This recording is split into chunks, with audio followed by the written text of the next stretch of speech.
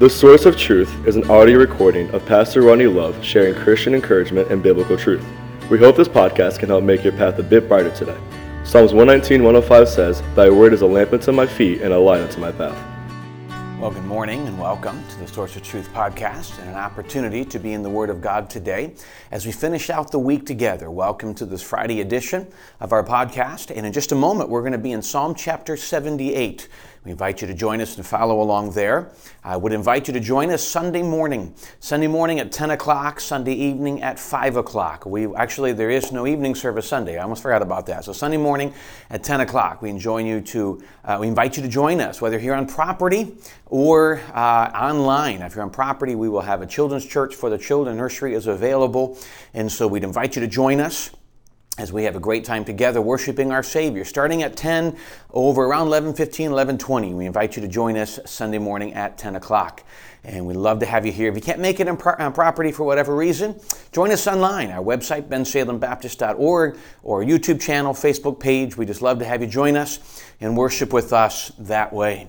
Psalm chapter 78 this morning, as we look at a very unique passage. I say that often, unique passage, but I'm reminded constantly when I study, whether it's Old Testament, New Testament, as we look at, remember, there's obviously one very specific interpretation of Scripture, much of the Old Testament's to Israel.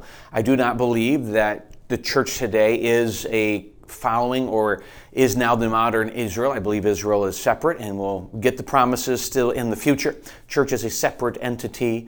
But we do see some great application and honestly some same things told to us today and some great challenges to us. And I would say to us, this one specifically, to us as my generation and older, as we look ahead to our responsibility to what God's have us do and to the next generation. As Pastor Penichetti, just a couple weeks ago when he was filling in for me, 2 weeks ago in our first week we were out on COVID quarantine, he talked about the idea that the greatest thing we can get is realize that the children around us are our audience. They will watch us.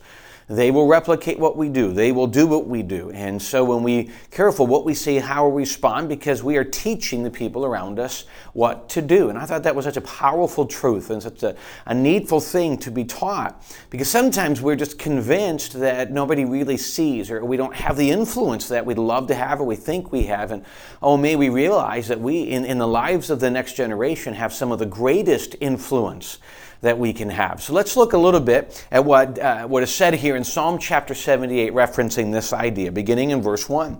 The Bible says, "Give ear, O my people, to my law. Incline your ears to the words of my mouth. I will open my mouth in a dark parable. I will utter dark sayings of old, which we have heard and known, and our fathers have told us. We will not hide them from their children, showing to the generation to come the praises of the Lord and His strength and His wonderful works that He hath done." So let's go to the first couple verses and just reference the first responsibility to all of us. Yes, he's talking to those of us of a generation who have people under us, but to all of us, we would look at the idea of giving ear to the law of God. Now, in the Old Testament, he's talking specifically to the law. We know that the New Testament eliminates that, and we now live in the age of grace, and we look at the Word of God. But the principle's true. Go to the Word of God for our direction. Go to the Word of God for our instruction.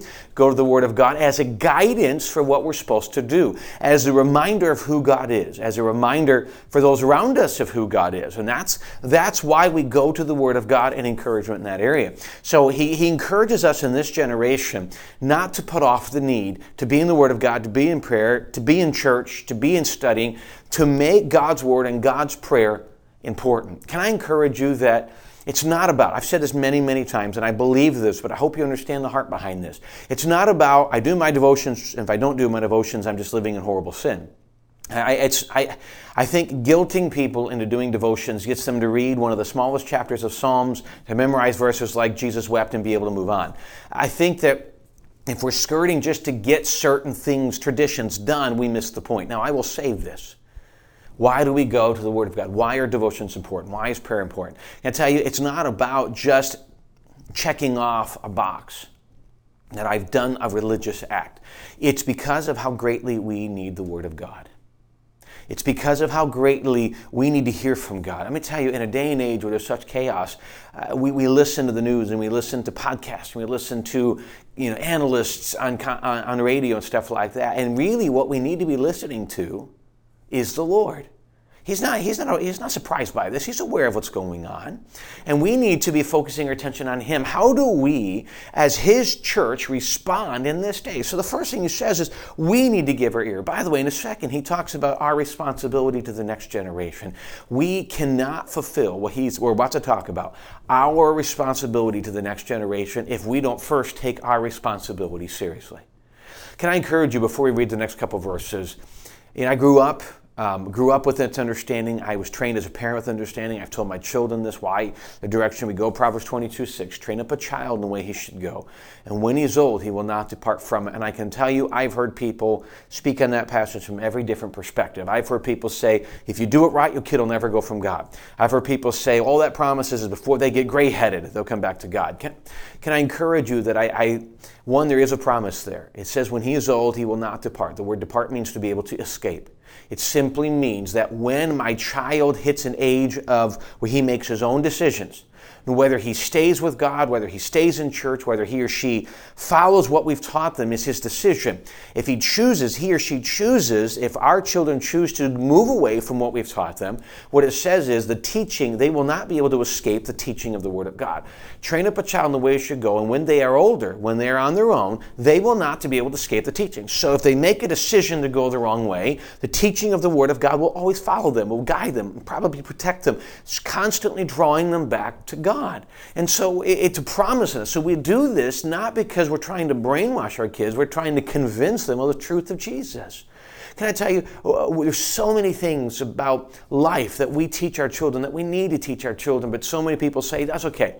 We'll let them choose religion. I just don't think that is a wise move. There's nothing more important. It's not even about religion. There's nothing more important than heaven, eternity, Jesus. And we need it. We can't convince them, we can't force them, but we can get them in surroundings where they'll hear it. So I don't know, they can choose what they believe. What if they choose wrong? Eternity, heaven and hell, they're just too serious. Again, I'm not saying force my kid to say a prayer. That's the worst thing you can do. What I'm saying is get them around the Word of God. They don't want to go there. They don't want to go to bed either. They don't want to eat broccoli. They'd rather have ice cream instead of dinner. But we don't allow those things because they're not healthy. They don't want to go to school, but we force that. Why is it that we'll follow the things the world wants us to do, but when God tells us to do it, let's let them choose? No. So let's talk about what He tells us to do, starting in verse number 3. He said, verse 4, he says, we will not hide them, these truths, from their children, showing to the generations to come the praises of the Lord and His strength and His wonderful works that He hath done. For He has established a testimony in Jacob and hath appointed the law in Israel, which He commanded our fathers, that they should make them known to their children, that the generation to come might know them, even the children which would be born, who should arise and declare them to their children, that they might set their hope in God and not forget the works of God, but keep His commandments. That they can grow up with a full understanding of the greatness of God, the strength of God, the love of God, the grace of God, how much God loves them. And then they'll teach it to their children, and all can grow up in the hope of God, not in the emptiness that this world offers, but the hope of God. You say, but preacher, I've tried this. Can I encourage you? There's nowhere in Scripture where God says, if you do everything right, your children will always turn out to be perfect and never make mistakes. There's nowhere. I've known great families, godly parents who have children who, for whatever reason, have chosen to step away. Because, here's the one thing I've learned in parenting. I have a great influence on my child, but I'm not the only one. Even as the pastor, I have placed over my children youth pastors. Sunday school teachers, children's church workers. We had with our school, we had teachers over them. And I cannot control what these people say. And many times they will see amongst other people reasons to walk away. Many of the next generation say that, Pastor, I can't do this, just the hypocrisy. Can I say a couple things to that generation? I'm not denying that there's hypocrisy in the church. It's kind of, we all talk about the fact that we want a church that is like a hospital. It loves everyone. We don't want to be judgmental in a church. But then we come in and we judge the motives of other people. I don't know the hearts of other people. I think most people are just trying to not look bad. But even if you do find someone that somehow you find out is 100% hypocritical, that shouldn't compel us to become like them. And just saying I'm staying away from church completely, that's not the answer either. You know what I would say? Don't make your decisions about Jesus, about God, based upon other people. Make it about God. Make it about Jesus. Search out Jesus yourself. Find out what the Bible says about it, not about the one person in church you can find. Because I can tell you, every church has its hypocrites, every church has its godly people. And yet we love to focus our attention on the hypocrites, and we dare to deny to look at those who are just trying their best to love God and walk in God. And let me encourage you, don't let other people establish who you're going to be. Allow yourself to seek the Word of God and say, who is Jesus? I'm telling you, I encourage skepticism. Be skeptical. Ask the questions. Find out what's going on. Why? Because when you are truly seeking God, they that seek Him will find Him if they seek Him with all their heart. You will find the truth. You will find Jesus, not religion, not fake. You will find Jesus. I encourage you to do that. For the generation, my generation and above, some of you said, man, I'm really struggling. I just feel like I failed or whatever. Can I tell you, every parent at some point feels like they failed. There's this utopian idea, if we do everything right, our kids will be here. We always, even if our kids turn out wonderful, we feel like there's days we failed. Because that's just part of the human nature. We do that. But can I encourage you, don't be consumed by that. Sometimes a willingness to accept that I wasn't perfect and acknowledging it is one of the best things our kids can see. Please remember that when it's all said and done, Jesus is still seeking. He's still going after the next generation. He still loves the next generation. He's still working on them. Don't get discouraged. Don't quit. Don't walk away. Just keep praying for them, loving them, and keep praying to God to take care of that. And all we do is just keep loving our God and trusting our God and treating others as God would want us, as Jesus treated people, like loving them with grace. And may that be what we want. May we take what we know about God and not force it on others around us, but help them to see it through our actions, through our love, and our transparency, that we have good days and bad days, and we're no better than anyone else. We just truly love Jesus for His grace given to us. I encourage you, parent, don't get discouraged. Don't think that there's a perfect answer. Just say, I'm going to try my best. When I don't, accept God's forgiveness and keep moving on. That's all we can do. And God works in ways we can never imagine. How many times the children of Israel in the Old Testament turn their back on God Almighty? Good night. As one man said, Satan had a church split in heaven. A third of the angels fled from heaven. Now they're demons. So this kind of conflict thing has been part of history before humans. So this is just part of when God gives any level of free will. What we do is we trust in God. We love Him and just do our part.